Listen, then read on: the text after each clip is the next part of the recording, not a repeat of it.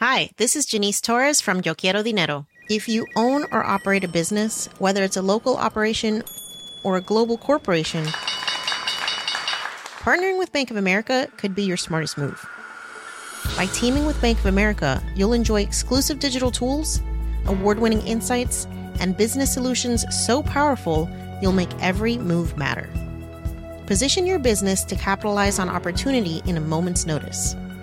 Visit bankofamerica.com/bankingforbusiness to learn more. What would you like the power to do? Bank of America N.A., copyright 2024.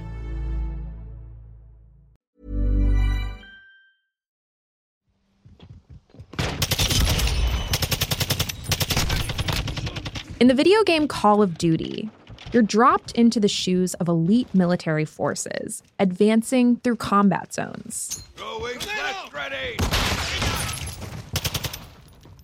The game puts you on a mission to attain glory over a wide variety of enemies. It's one of the world's best-selling video game franchises. And as of earlier this month, it's owned by Microsoft, a company that had to wage its own battle to take control of the game's publisher, Activision Blizzard. This, by anybody's standards, was an absolutely huge deal. Given the scale in the games industry, it's caused huge waves, and it could completely change the face of the gaming industry. That's the FT's West Coast editor, Richard Waters. He says this $75 billion deal gives Microsoft control of the company that publishes not only Call of Duty, but also other popular video games, like Candy Crush,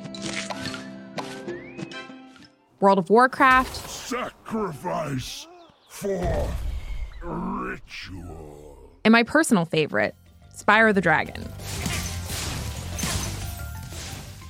And this successful takeover of Activision isn't just a big moment for the video gaming industry.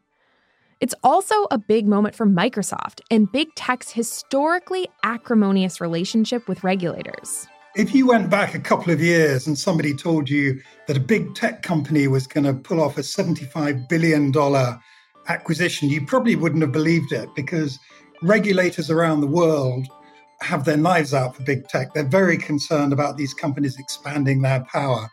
Now, Microsoft's takeover of Activision didn't come easily, quickly, or cheaply. It was nearly 2 years in the making. But recently, the regulatory tides have turned in Microsoft's favor. What we've seen in the last few months, I think, is some very clever legal and policy maneuvering by Microsoft to get into a position where it could close the transaction. This deal is now done and they can go ahead and integrate the companies. So it's a huge step forward. So how did Microsoft pull it off?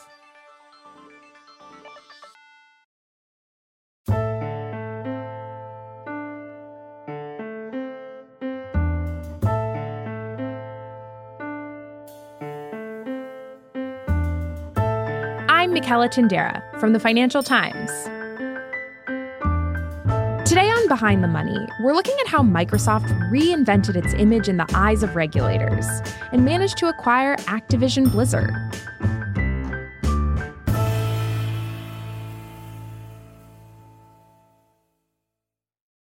Hi, Richard. Welcome to the show.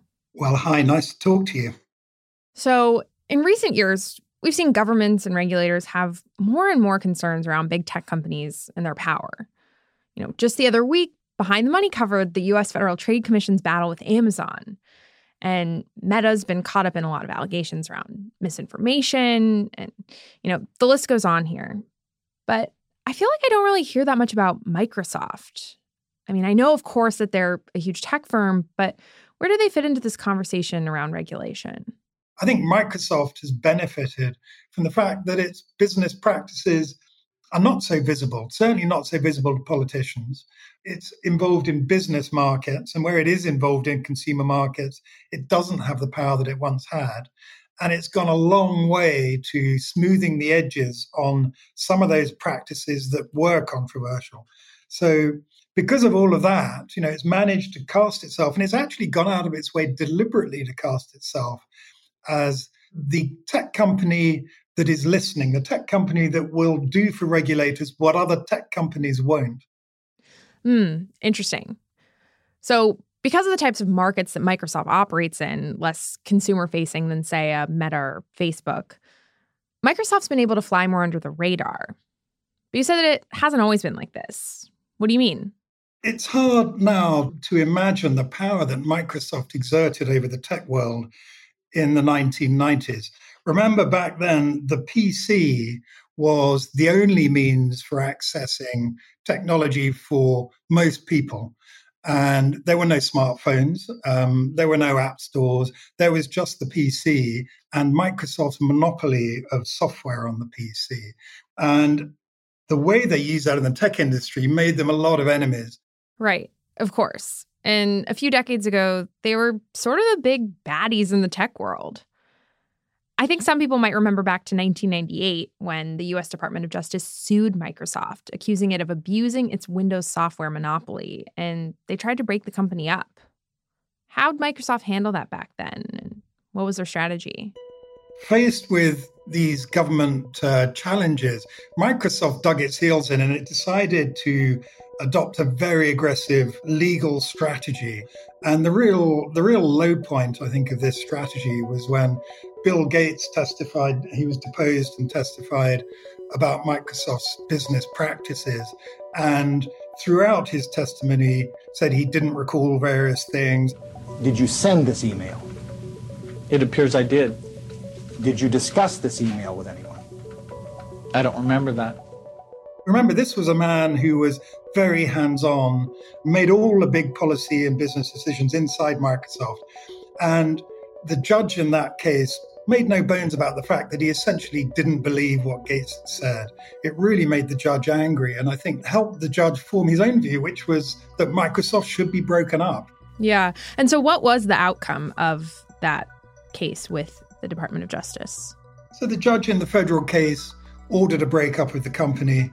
Microsoft appealed. The case went back to court. But in the meantime, the political environment changed. And I think we have to remember that all antitrust is essentially political at the end of the day. You know, does the government of the day want to break up one of the greatest companies in the US? Well, the new Bush administration came to power and decided to broker a deal with Microsoft. So before this case was reheard and came to an ultimate legal conclusion, a deal was struck and Microsoft agreed to a number of restrictions on its business that lasted for many years. And so it survived, but it was a huge setback and it left the company facing some close regulation for years to come. Microsoft learned its lesson coming out of these battles with the U.S. government, and that led to a big change. In 2002, Microsoft top brass Bill Gates and Steve Ballmer replaced their existing general counsel with a new person who had new ideas about how to deal with regulators. This was an internal lawyer by the name of Brad Smith, who had nearly a decade of experience inside Microsoft. And Smith rose to the top with a completely different strategy, and it was one that top management embraced.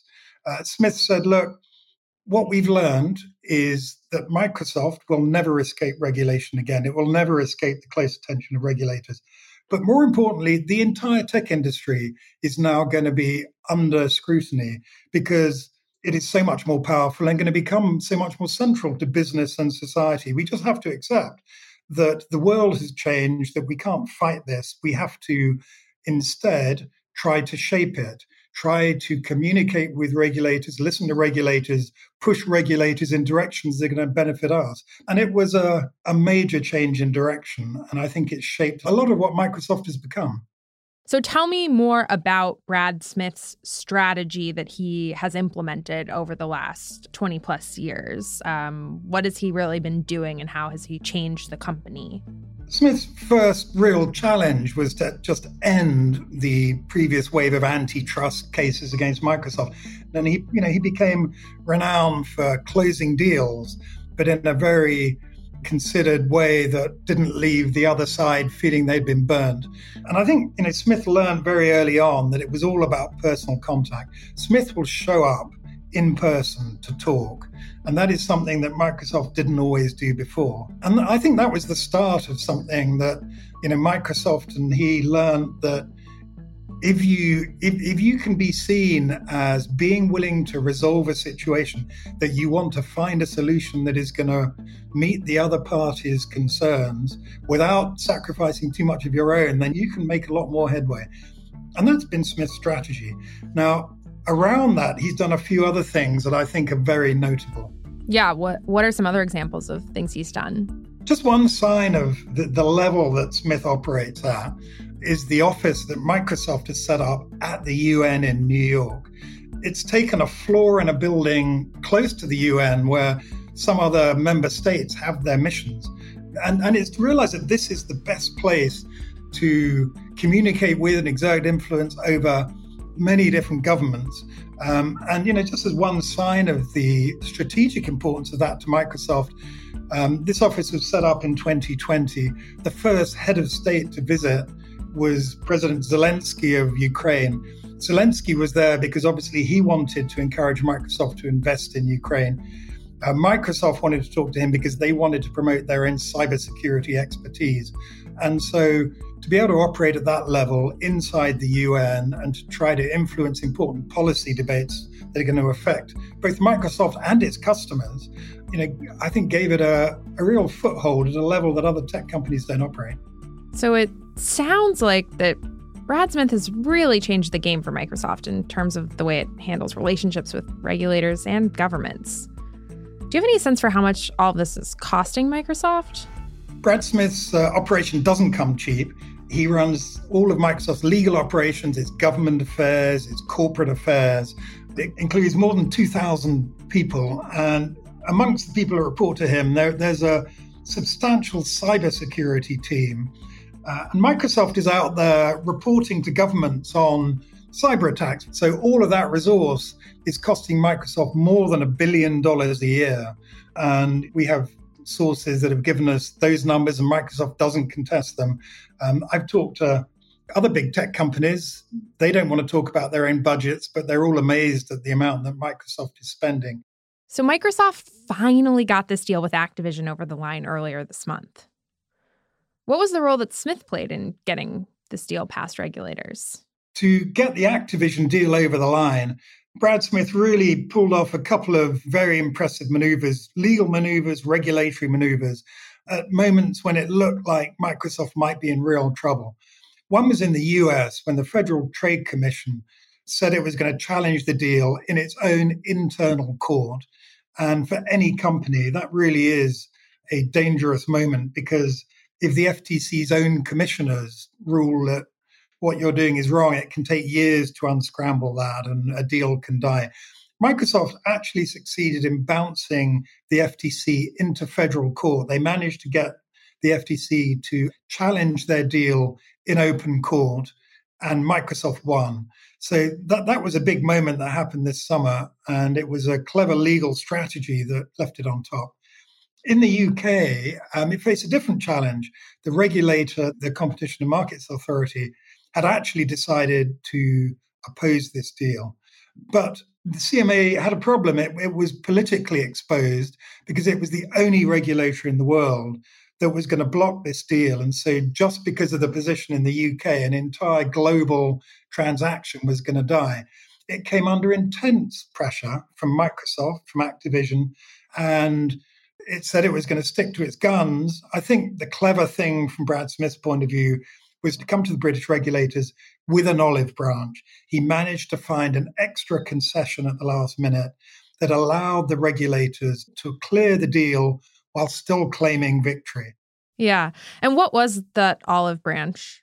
Microsoft very cleverly separated out its licensing rights and sold them off to another company. And what that means is that in future, Microsoft will not be able to make games exclusive when it comes to streaming. It guarantees that other companies will be able to stream the same games. Okay, so what that essentially means is that if one day in the future I want to stream Call of Duty or my favorite Spyro game over the internet, I won't have to pay to be on a Microsoft service. I'll be able to use other cloud gaming companies. Yeah. And so that separation, that structural move, was something that doesn't change the economics. Microsoft still owns those games and it still benefits from the licensing. but it was enough to assure the regulators that it wouldn't be able to dominate cloud gaming. Yeah. So now that this deal with Microsoft and Activision has closed, I mean, surely this won't be Microsoft's last battle with regulators. So what's next in this realm? In many ways, the very success of the Activision deal has made Microsoft a target again for regulators. For many years, it was flying under the radar. It wasn't in the firing line, for instance, when US legislators held a series of hearings into big tech and called the CEOs of all of these companies to testify in Washington. Microsoft wasn't even there. But now everybody can see that Microsoft has become even more powerful. Back in 2000, when it was under attack before, its annual revenue was $23 billion. This year, its revenue is expected to be $235 billion. It's 10 times the size. Its impact in the economy is so much greater. And I think people are starting to wake up to that. And we're going to see much closer scrutiny now. Its business practices, particularly around cloud computing. Yeah. So what is happening in cloud computing that there could be a future regulatory squabble or investigation? Regulators around the world are only just getting to grips with cloud computing. And remember, this is an industry that's essentially taking over a lot of the role that IT has played for the world. It accounts for around 20% of all IT spending at the moment, but it's going to grow tremendously in the coming years. And it's entirely dominated by Amazon, Microsoft, and Google. So regulators are trying to work out, what kind of practices this oligopoly of companies has that might prevent competition, that might limit the ability of customers to switch between them or bargain for better pricing. And we've seen the UK start an investigation into this very recently. We know that Brussels is looking into it. The Federal Trade Commission in the US has started a review. These are early days, but we know that all of this is going to become under very, very close scrutiny. Yeah. So there's no doubt that other big tech firms have been watching what Microsoft's been doing with regulators around the world with intense interest here. What do you think they might take away from that? And how do you think it might change how these other companies operate going forward? I think we've seen all the big tech companies learn from Microsoft. And I think in two ways. One is that they all saw the antitrust fights that Microsoft got into 20 years ago. And they realized that they had to develop a different playbook. They couldn't go down that path themselves. And I think even now, as Google is being dragged into court by the US government in a case that looks very much like the case that Microsoft faced 20 years ago, Google has learned from Microsoft's lessons. It hasn't presented the government with the evidence that Microsoft did. Its executives have been far more careful about their communications. It hasn't thrown its weight around in the way that Microsoft did. So I think that's one area where the rest of the tech industry learned from Microsoft. I think the second is that they have developed their own geopolitical strategies. And again, I think it's Google that has been the most obvious in this regard. Google, when it came under pressure, for instance, from the news industry several years ago for allegedly taking content for helping to undermine the economics of the news business, Google has mounted a huge campaign around the world, working with news companies, subsidizing efforts to help companies digitize, in some cases providing finance to those companies to help them. So, Google learned that lesson. Google is the most similar to Microsoft in many ways, but it hasn't been able to avoid just direct antitrust challenge that it now faces. Well, Richard, thank you so much for coming on the show. Absolutely. Been great to talk to you.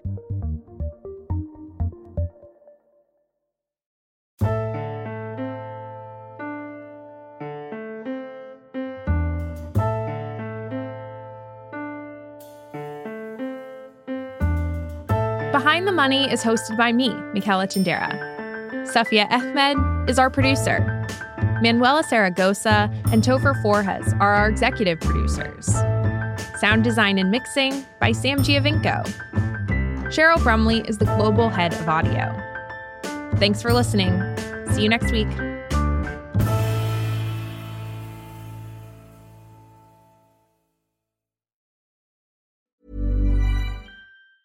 Hi, this is Matt and Sean from Two Black Guys with Good Credit.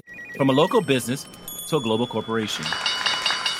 Partnering with Bank of America gives your operation access to exclusive digital tools, award-winning insights, and business solutions so powerful you'll make every move matter. Visit bankofamerica.com/banking for business to learn more.